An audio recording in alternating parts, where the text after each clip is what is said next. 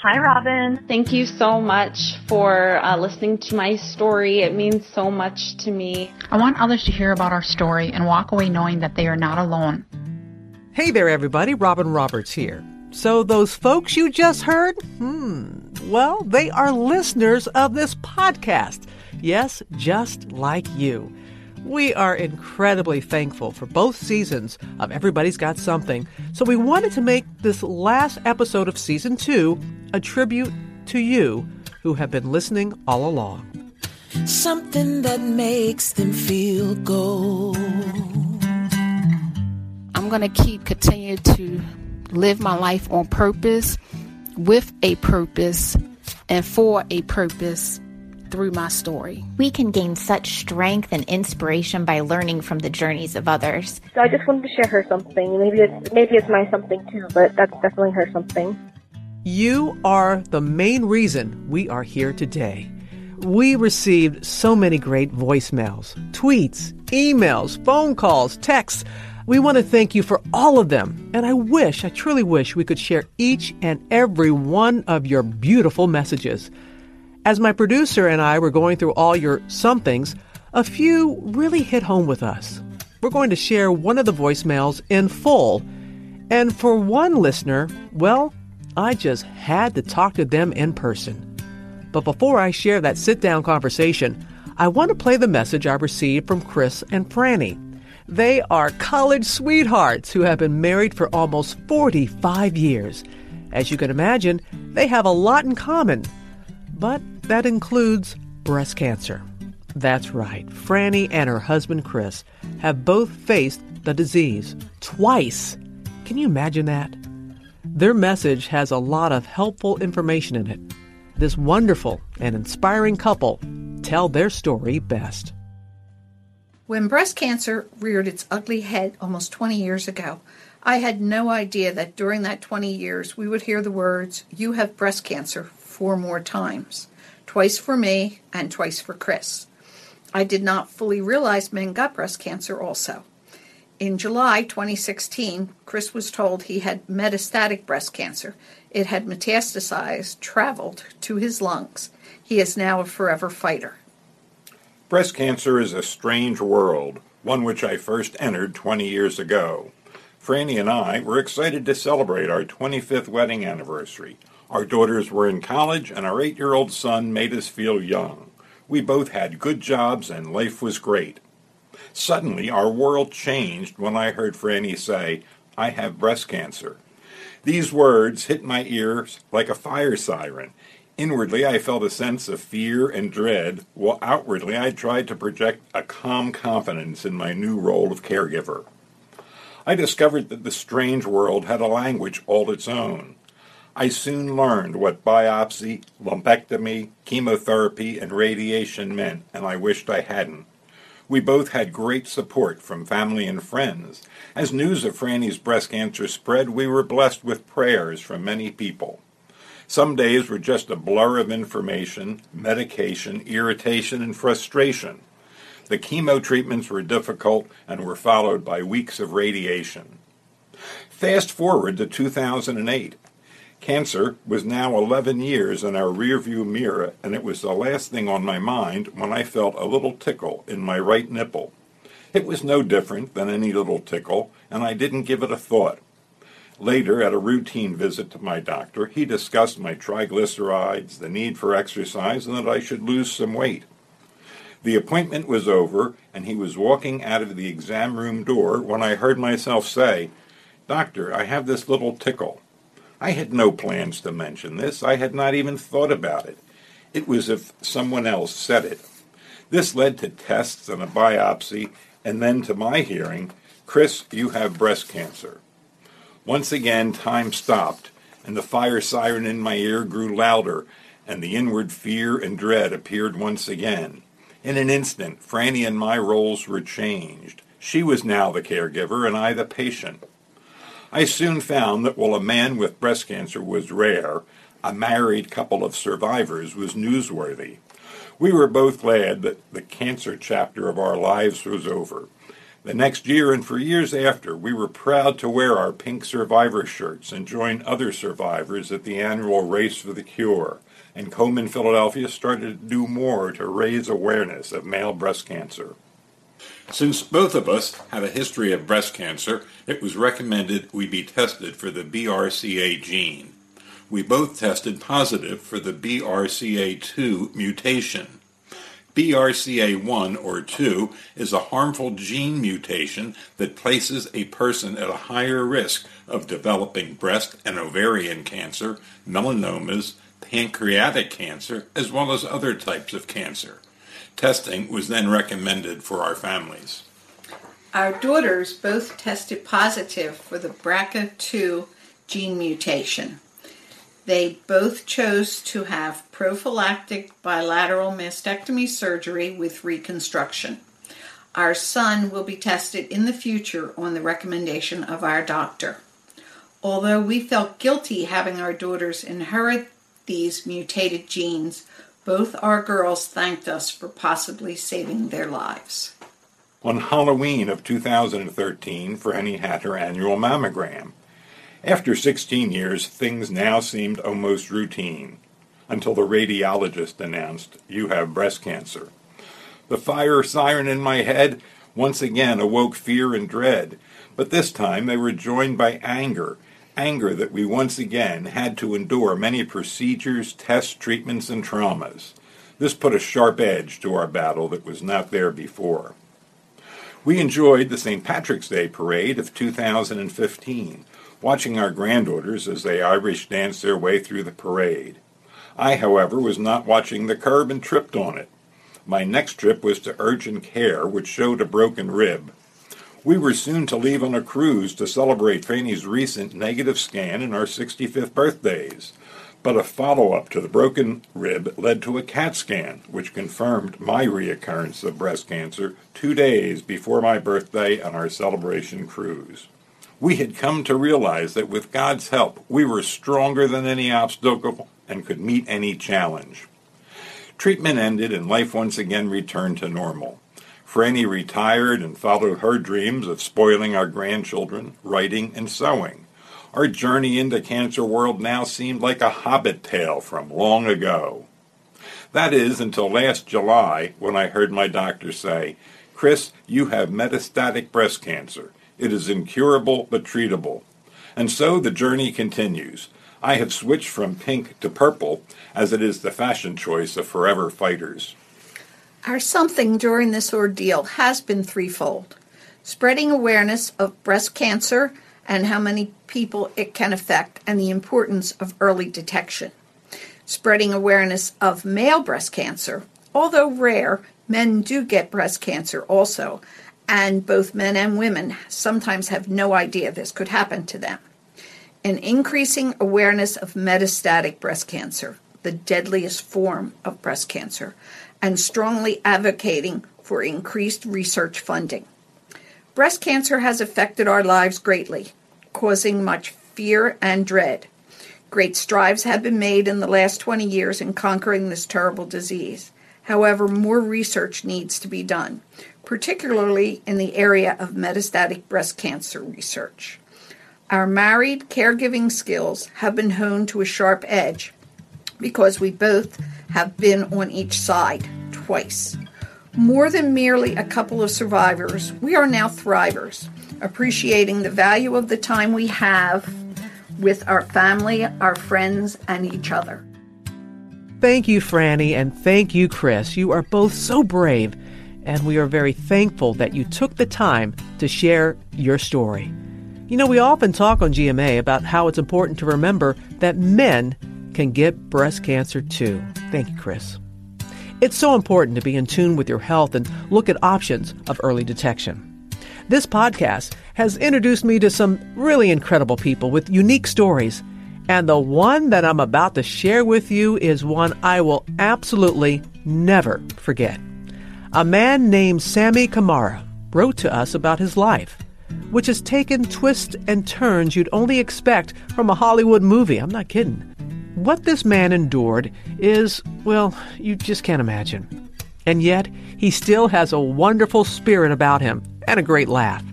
His tale is a challenging one, and I want to warn you, at times, the conversation does take some pretty dark turns, so be aware if you're listening with young children. His story is about bravery, mental endurance, and it begins in his home country of Liberia. He and his wife, Carol, join me here in New York City to talk about it. Oh, my goodness. You know, for a couple of seasons, we've been saying at the end of the podcast, everybody's got something. We want to hear from you. And I'm looking across at Sammy and Carol, and thank you so much for sharing your something with us. And I need to tell people, I feel bad because you guys are all dressed up. Sammy, you got a suit on. Carol, you're looking good. And here I'm in my, what does my T-shirt say? Hot mess still blessed.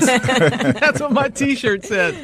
But thank you for sharing your story with us, and in hopes of helping others who could possibly be facing something similar. And I also believe that we don't compare despair. We heard from a lot of people, and we wish that we could have everybody in here.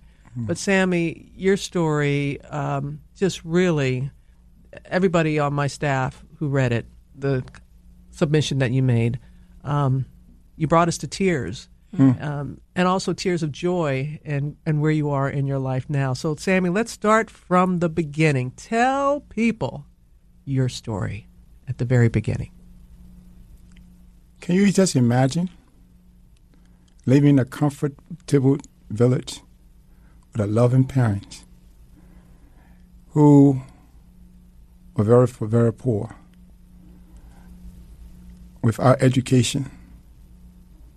They are farmers, and all of a sudden, you was told you have to leave the village and go into the city to start school.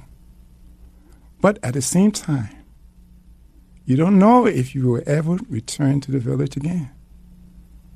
And your parents says to you, well, you have to do this because this is our only way of getting out of poverty. You were considered the savior. Right. That through education. Yes. And so they wanted you to leave your small village in Liberia. Liberia. And go to the city of Monrovia, the capital city of Liberia. Which was so much bigger than where you were. Right. Because they thought that you would be an opportunity for the family to get an education and be able to come back and help. So they sent you to live with your uncle? Yes. What happened then?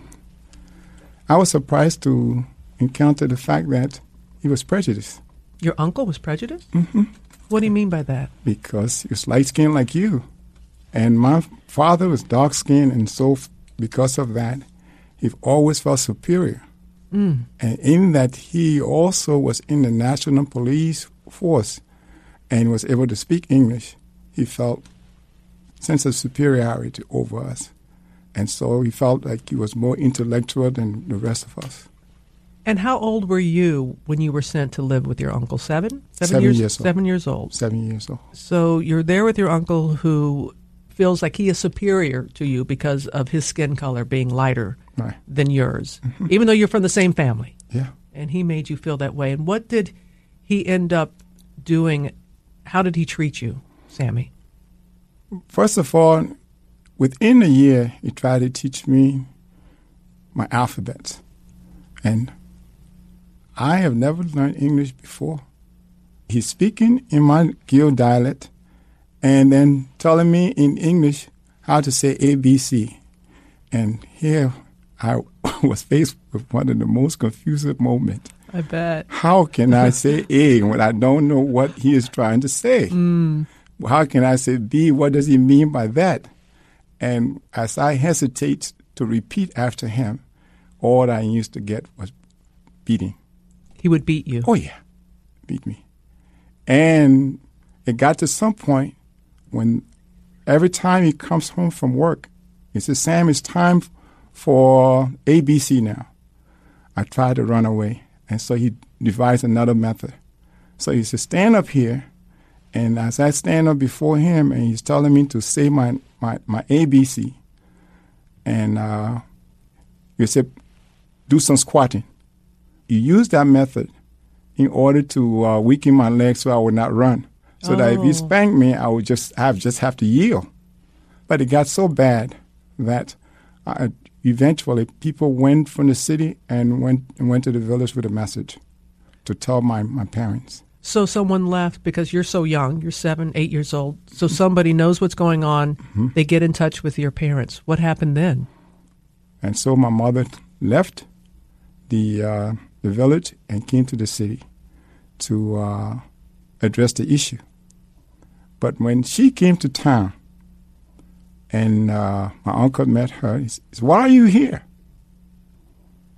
She said, "Well, I heard that, Sam is being mistreated by you, and what's the problem?" He said, "How dare you stand before me to talk to me like that as a woman?" But he felt that she was out of place by coming to town to address the issue. So I have to share this. Okay. I have to share this. Okay. He had a wife, and he told her that evening, to go to a member of her family to stay. And my mother, of course, was told to stay in the room. And so I went by the bedside and lay on the floor on a small mat that night. And as my mother came into the room, of course, he started to rub his body against her very severely and raped her. Mama was in tears. At that time, she was pregnant too. And as much as she was trying to, wave them off or shove them off, it was some struggle. All I did was just lying down there. I just had to close my eyes, and that was some moment. In the morning when I woke up, I said to Mother, I looked at her face. She looked kind of terrified and saw some bruises. I said, how are you doing, Mom? And all that she could say to me was, "I'm all right. Everything is fine." I cannot imagine a young child, any young child, anywhere in the world, seeing their mother raped by a family member, by anyone. Excuse me. Thank you for the strength to share that story. How? Oh my goodness! How did you deal with that? Did anyone tell your father? Did your father? What was his relationship like with the uncle? Did he do anything? Could he do anything when he was told? When my father learned of it, of course, he was a little kind of timid. He has inferiority complex issue.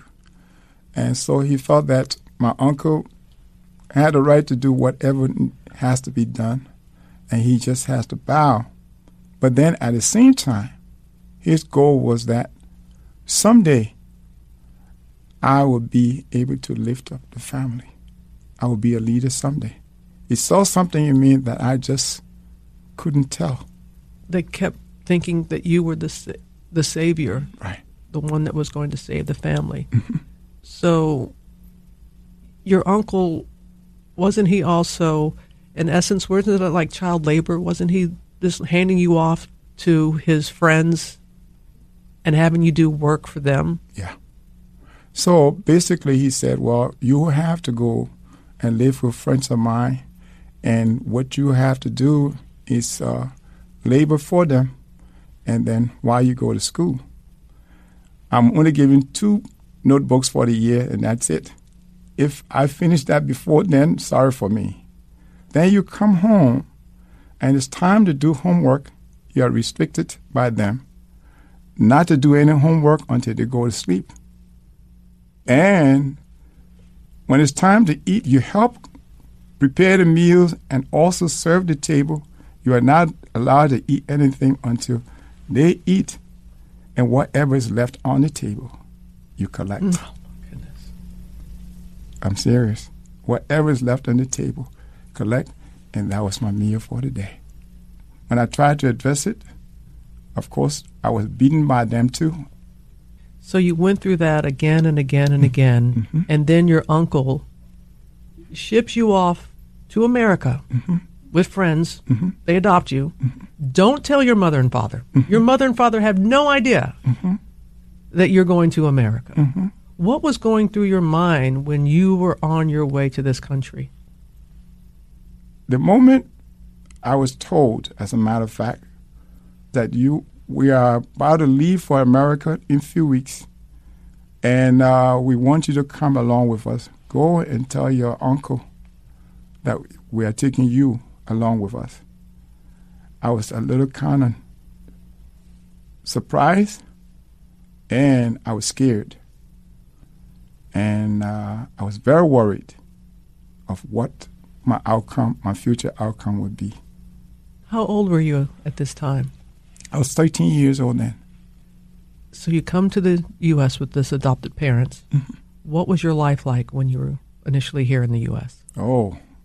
What was it like, first of all, to see, New York City? Yeah. New York. I've heard so much about New York. Coming into New York and looking at the scenery at night, beautiful. How was your English at that point? How much English did you know at that point? Not much. But enough. But enough to get around. Enough to say hello? Yes, to Good say morning. hello. Oh, yeah. And that. You went to school? Yes, at that time I was in the 7th grade. Yeah. How was school? How was school for you then? School for me then was very good. I worked very hard. In order for me to pass my exam, I have to pay keen attention to the teacher. Sit in class and ask many questions. I did not have enough notebook, sheet of papers to write. My only way of survival was to pay keen attention when the teacher was teaching, so that when the time comes for exam, I'll be able to pass the test. Oh, my gosh. But how? How? All this has happened to you. I know your wife Carol's looking at you, too. Yeah. She's heard the story. You all have been together for the last 8 years, and I'm going to talk to her about your life now. But how in the world? Now you're a young teen. You're in a country that you'd only seen briefly on TV. You're not given the resources to do as well as your classmates, yet you are. What do you think within you? What was inside of you that was just making you, was it thinking of your parents? Thinking about things they said to you? What? I always hear the voice of my parents within. The voice of my mother from the village in my early years, she always said to me, son, I will not always be there with you. Learn as much as you can now, because I will not always be there with you. Then the other voice that always kept me going too was the voice of my father, that often said to me, a man is a man that can withstand the storm, regardless of what it can be. A man is a man who can withstand the storm. Boy, you had a lot of storms. Right. A lot of storms you had to withstand. Right. So whenever I was faced with those difficulties, those voices were like an encouragement to me. Remember, Mom said she would not always be with you. And your father said, in order to be a warrior, you got to learn to be a man and withstand the storm. So get up, get moving. You are a warrior. You go through all this here in the U.S. Yeah. Your adoptive parents, I don't even want to. I don't even want to talk about them. They kick you out. Right. They put you out on the street. Yeah. All you have is like your school ID. Why did they do that? And what did you do at that time? I came home one day, and all that I got was, Sam, you don't live here anymore. Really? I'm serious. And the children were the one that told me that, and I said, how can that be? I'm just here 3 years. I have no family. I have no friends outside. All I do from day to day is take the children to school, from school, take care of the family, cook, clean up, attend to them.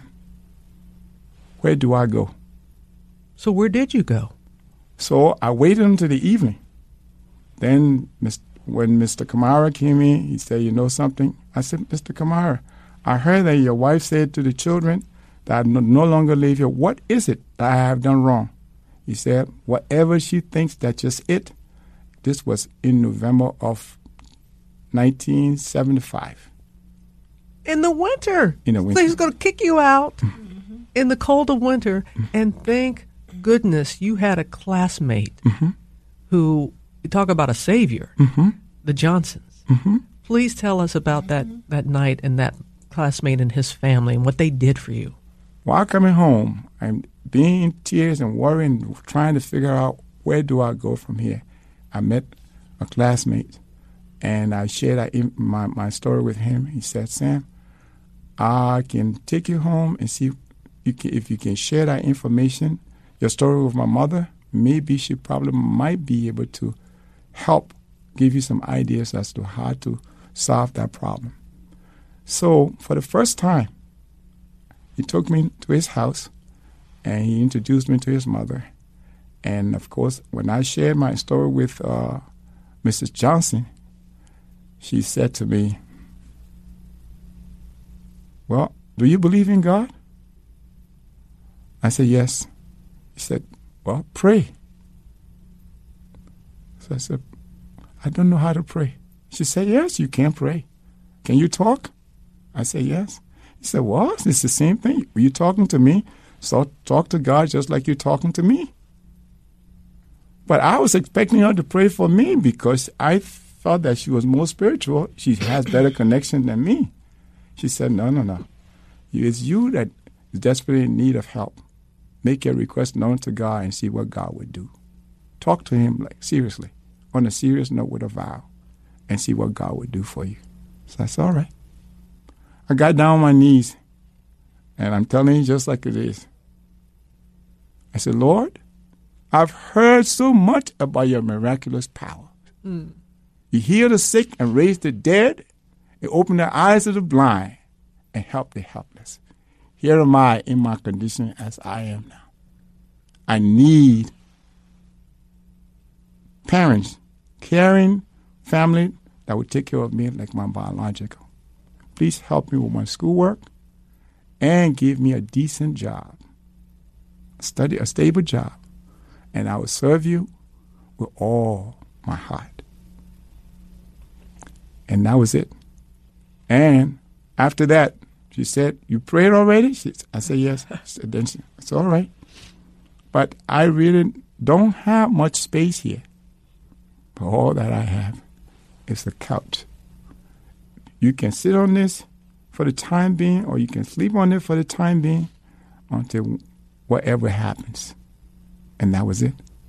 To introduce you to faith like that, and for you, Sammy, with all the, I'm running out of Kleenex here, people. Come on.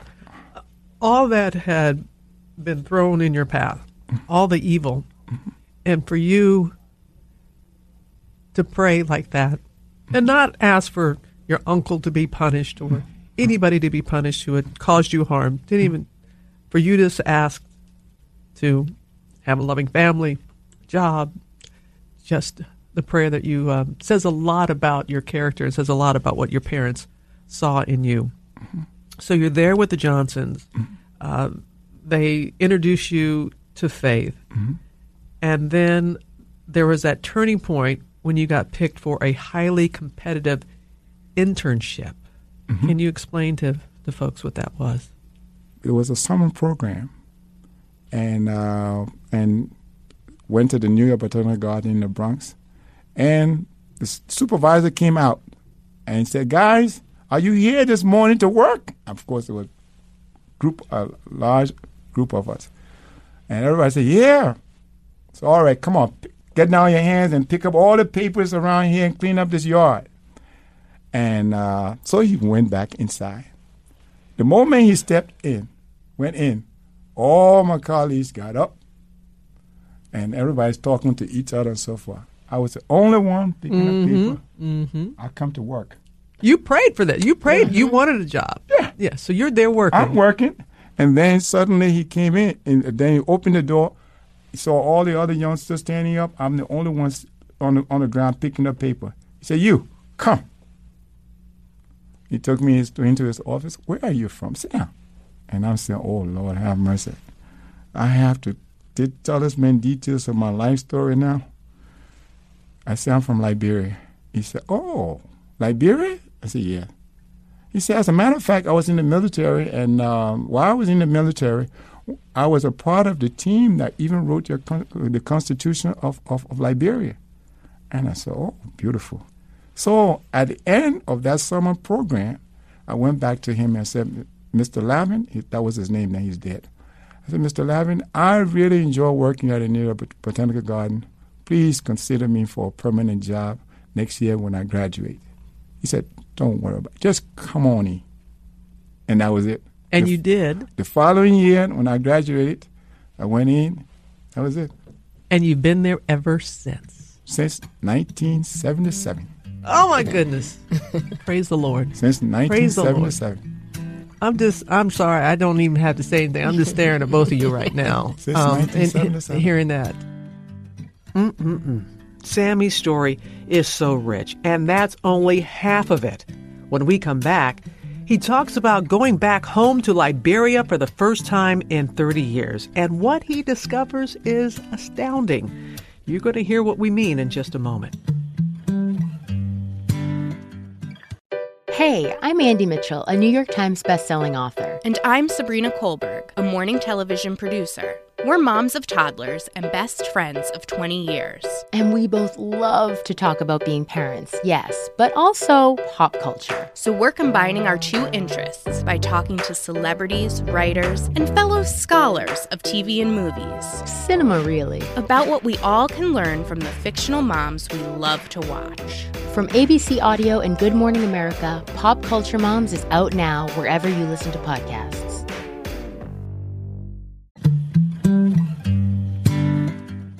After being away from home for 30 years and only speaking to his family a handful of times on a crackly phone line, Sammy decides to go home.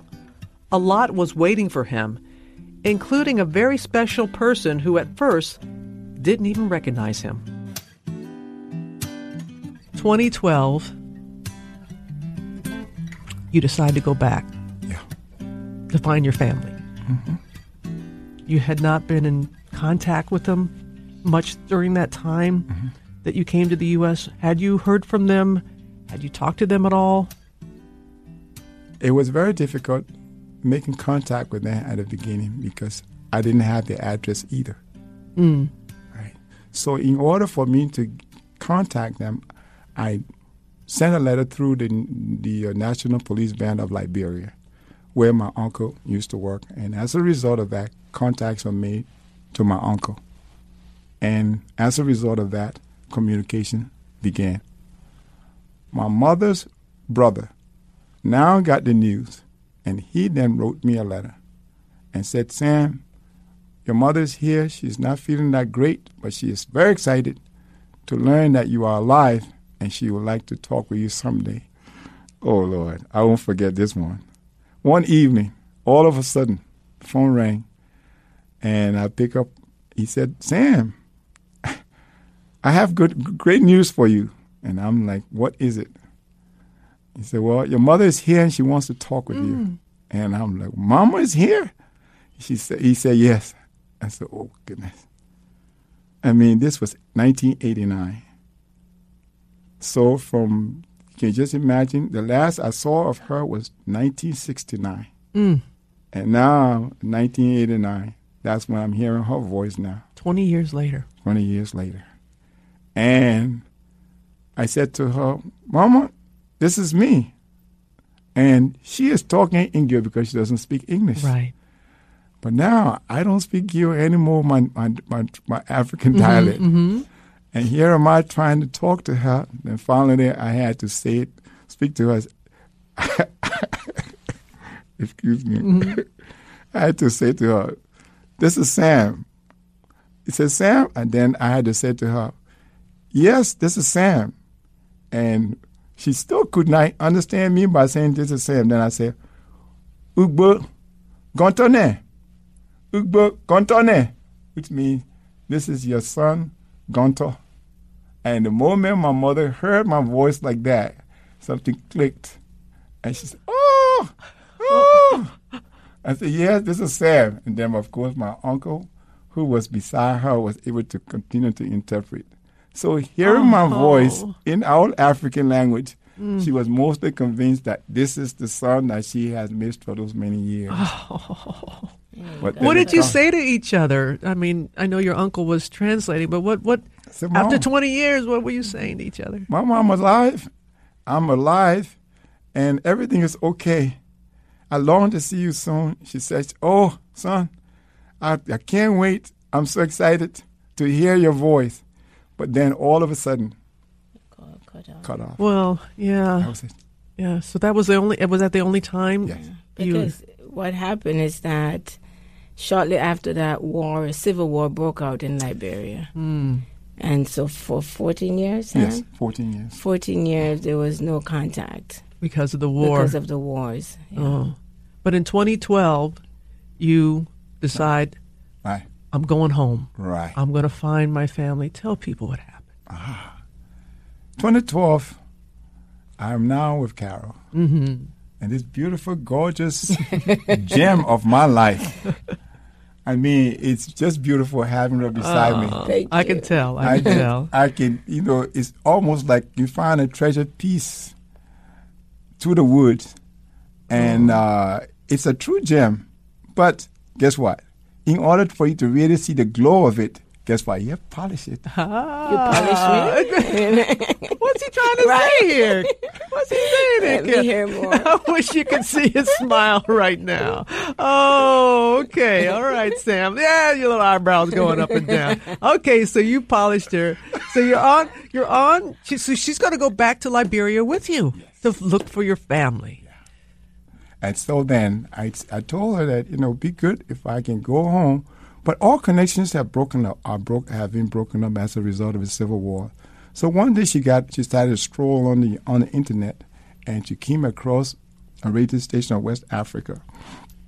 And so she shared with the man my story. And he said, most certainly you guys can come to town, and we'll try to see if we can get you on the air and try to see if we can talk about you on the air. And who knows, maybe that would be a window of opportunity. So come to town. So with that, then we were convinced to go home. And that was it. When we got there, he said, well, I have a Gil young man that work on the compound, the radio station compound. And maybe he can, listen to your story. He probably might be of help. So when we were introduced to this young man, of course, he said, you know something, Sam? The village that you are talking about, my village is next to that village. So I said, have you been there before? He said, I haven't been there for a while, but I can take you there free of charge. So all you got to do is pay for the gas, and that's it. And that was it. So he decided to take us to the village, and we went on a journey. You want to continue with that one? You want to tell us, Carol? So we set out, and as we traveled, the roads were extremely bad. We kept getting stuck. But eventually, the driver saw a young boy walking, probably about 15 or 16-year-old child. And he stopped him just randomly and said, do you know where, what's the name of your village? Teapley? Teapley, yes. So the boy said, yes, I do. And then Sam asked him, do you know a family by the name of Wangan? So that's Sam's father's name. And the boy said, yes, actually, I'm from that family. And that was the first and only person that the driver stopped. So we feel it was some divine intervention. So the boy, Sam said, I'm from that family. And of course, everybody was shocked because some people thought that he was dead. And the long and short of it is that the boy said, I'll take you there. And while we were on the way... While on the way now, all of a sudden, guess who we saw coming on, riding on a bike? Who? My brother. Your brother? Brother George. Oh. Yep, Brother George. And you recognized him after all this time? No. The little man that we picked up on the side of the road, He was in the car now. He was saying, "That's your brother. That's your brother that's coming. That's your brother." That's. And then with that, then I said, "Please do not identify me, okay? Don't say anything to him. Let me see if he still remembers me." And so George stopped his bike in the back of the car, and I went back there and said, "Excuse me, sir. How are you today?" He said, "All right." He said, "What is your name?" He said, "George." I said, "George, do you have parents?" He said, "Yeah, but they are dead." Parents are dead? I said, but first I said to him, "Do you have a brother?" He said, "Yes, I have two brothers. The younger one is dead, and the oldest one is somewhere in the U.S. I don't know if he's dead or alive." So then I said, "Okay, how about your parents?" He said, "Well, Mama's dead. She died 2004, and my father died 2008. So with that, then, that was some moment again. God. All that drive to go home was like just collapsing at that point. And I'm like, oh my goodness. But then he started to look at me kind of strange. Why is this total stranger asking me all these questions about my relative and about myself, and I don't know much about him? So I said, well, you don't have to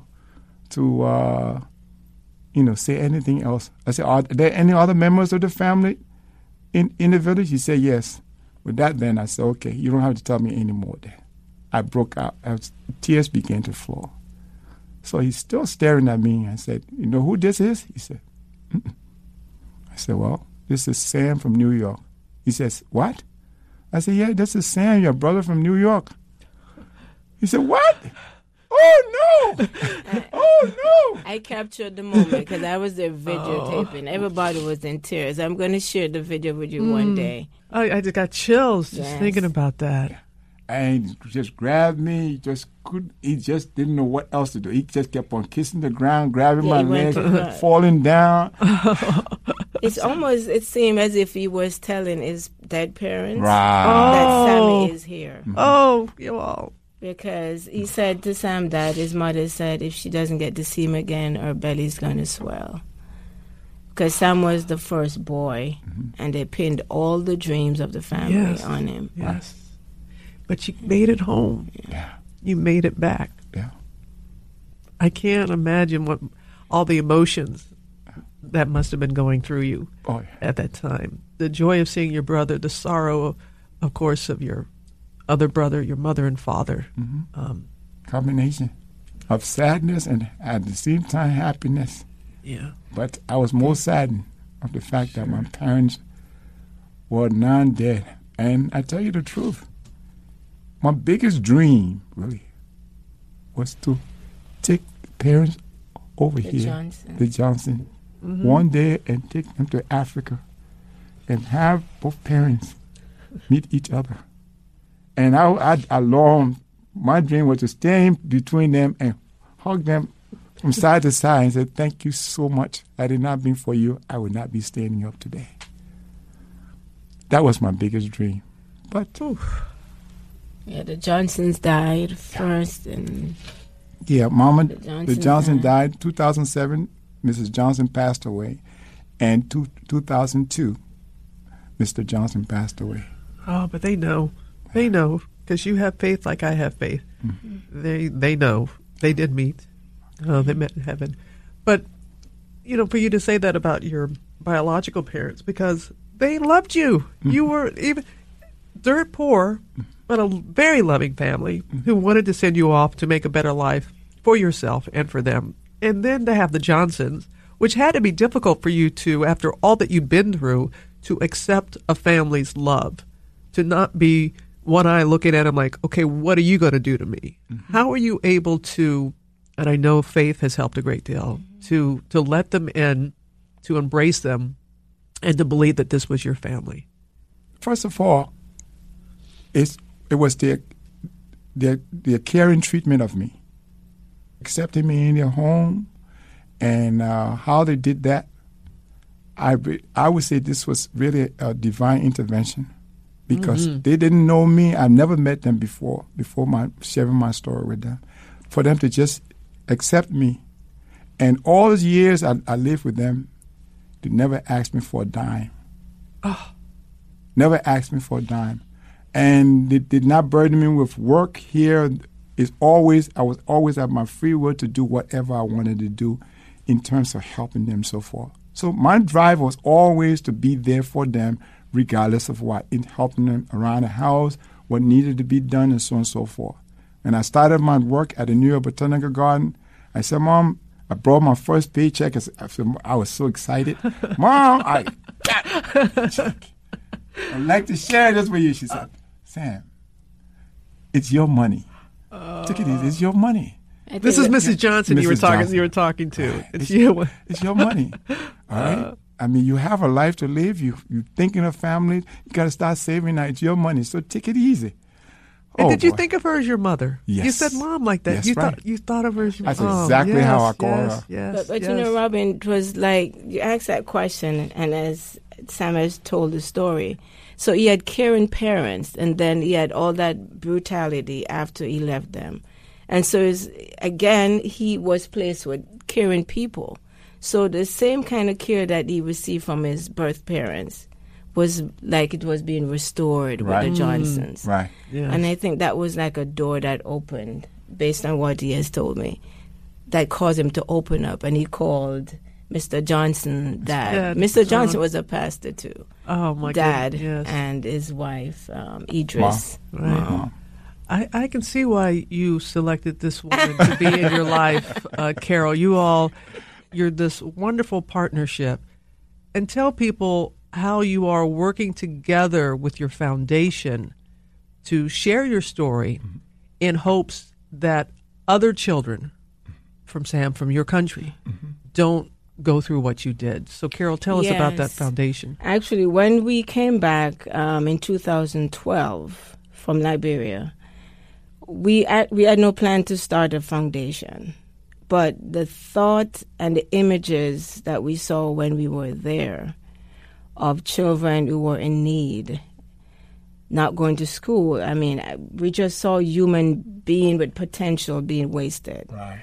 Sam was haunted by his own past, and that this is what his parents were trying to do. Mm-hmm. And so we thought about forming the organization to start a movement of sort, and ask other people to join and help us to make it happen. So the name of the foundation is Reaching Out to Children with Kindness, ROCK for short. R-O-C-K. Yes, R-O-C-K. Mm-hmm. And the main drive of the organization is to open doors to education for children. And we got a lot of support from the New York Botanical Garden when we launched. Actually, Sam, where's your book? Oh, you have a book because yes. you all collaborated on a book because Yes, when Sam kept telling me his story, so I said to him, just write down whatever you remember. And then I was the scribe, as he told me. So we brought a copy of the book. Well, thank you. you. So what is the title of the book? The title of it is Breaking Point. This one is yours. Oh, thank you. Breaking Point, A Journey to Self-Awareness and Finding Purpose in Pain. And it is available on Amazon.com. The proceeds, all of it, go towards the foundation to make that happen. Bless you for wanting to make your mess your message. That is something my mama taught me. And you all are doing that through the foundation. And you do have a beautiful family at the Botanical Garden. End by talking about what they have meant to you and how they are your family and how the beautiful gardens remind you of your homeland. As a matter of fact, the forest, straight scenery, always reminded me of the village life with river, with trees, and with flowers and stuff like that. It's always calm and peaceful, well maintained. That's another part of it. And besides that, too, I've met some beautiful people as supervisors and also co-workers in the garden that have really been of tremendous blessing to me in terms of assisting me to work in the garden. And just to add to what he said, the garden is a part of his identity, and there is family. When we launched the book, they gave us the opportunity to launch it at the garden in 2015. And the current president, Mr. Gregory Long. Yeah, he said he read it in 2 days, and he's a strong supporter of what we're trying to do. Right. Finding purpose in pain. Finding purpose in pain. I feel blessed working at the garden, and 40 years now I've been there. And we're blessed. We're blessed to have you in season 2 of Everybody's Got Something. Both of you. Thank you. Oh, my goodness. You are blessed, and you are both a blessing. Thank you. And just so grateful for this time. Usually we end with this little thing with the fishbowl. I'm not going to do it. This is how special you are. Would you stop with the eyebrows? Let's see, keep rising his eyebrows. No, we usually do this fishbowl, don't think, don't blink. But you know what? We're going to spend all the time, give people all the time that you have spent with us and share. You're going to make a difference, and you have made a difference. I want to just say something that we're very excited to be here. Yeah. And that's an understatement, because this is answered prayer. That's right. We have been praying for a season and asking the Lord to open opportunities. And when Alex called, we were like, what? So this is a tremendous blessing. Yeah. Thank you so much. Alex, my producer, and Gabe, my producer, they spent a lot of time, and they've heard from a lot of the people who have reached out. And all of them are special to us. And you represent the people who listen to this podcast so incredibly well. Okay. Hot mess, still blessed. Thank y'all. Thank you so much, Robin. And I would like to say, truly, you are an inspiration. Another stepping stone for success. I can see that. Thanks again. You're very welcome. Thanks. Thank you both. I tell you, I am never going to forget that conversation. And I only wish you could have seen Sammy and Carol together in person. The way their faces light up when they talk about one another, and the way Sammy has his eyebrows go up and down. I'm so happy for him to be in such a good place now, working at the garden, children that love him, and his wonderful wife, Carol. Thanks again to both of them for taking the time to share their story with us. And of course, to all of you, thanks to the folks who sent us the incredible messages, and to everyone who wrote in to robinpodcast.com. We have loved having you along for this wild ride so far, and we can't wait to see what's in store next time around. All right, people, time to say so long, for now anyway. And before we do, I want to give a big shout out to my podcast posse, John Green, our wonderful executive producer, Alex Goodson, who produces and started this podcast last year. Such a great idea, Alex. I'll never be able to thank you enough. Josh Cohen, who edits and mixes all of our episodes. He is brilliant. Oh, Rennie A. Callister, a Barnard grad. My liaison, and she keeps those trains running on time. And Danielle Genet, Jade Anderson, Gabe Kerr. They're my babies, my little babies. And they are fabulous producers on my team. A shout out to everyone at Rockin' Robin Productions, GMA, and ABC Radio that contribute to this podcast. Can't wait for next season. So one last time. Come on, get up. Say it with me now. Say it with me now. Say it with me now. Hot mess, still blessed. And I am. I'm Robin Roberts. Can we live for each other, love one another, stand together in the light? Can we live for each other, love one another, stand together in the light? You can feel it in your body and know it in your mind.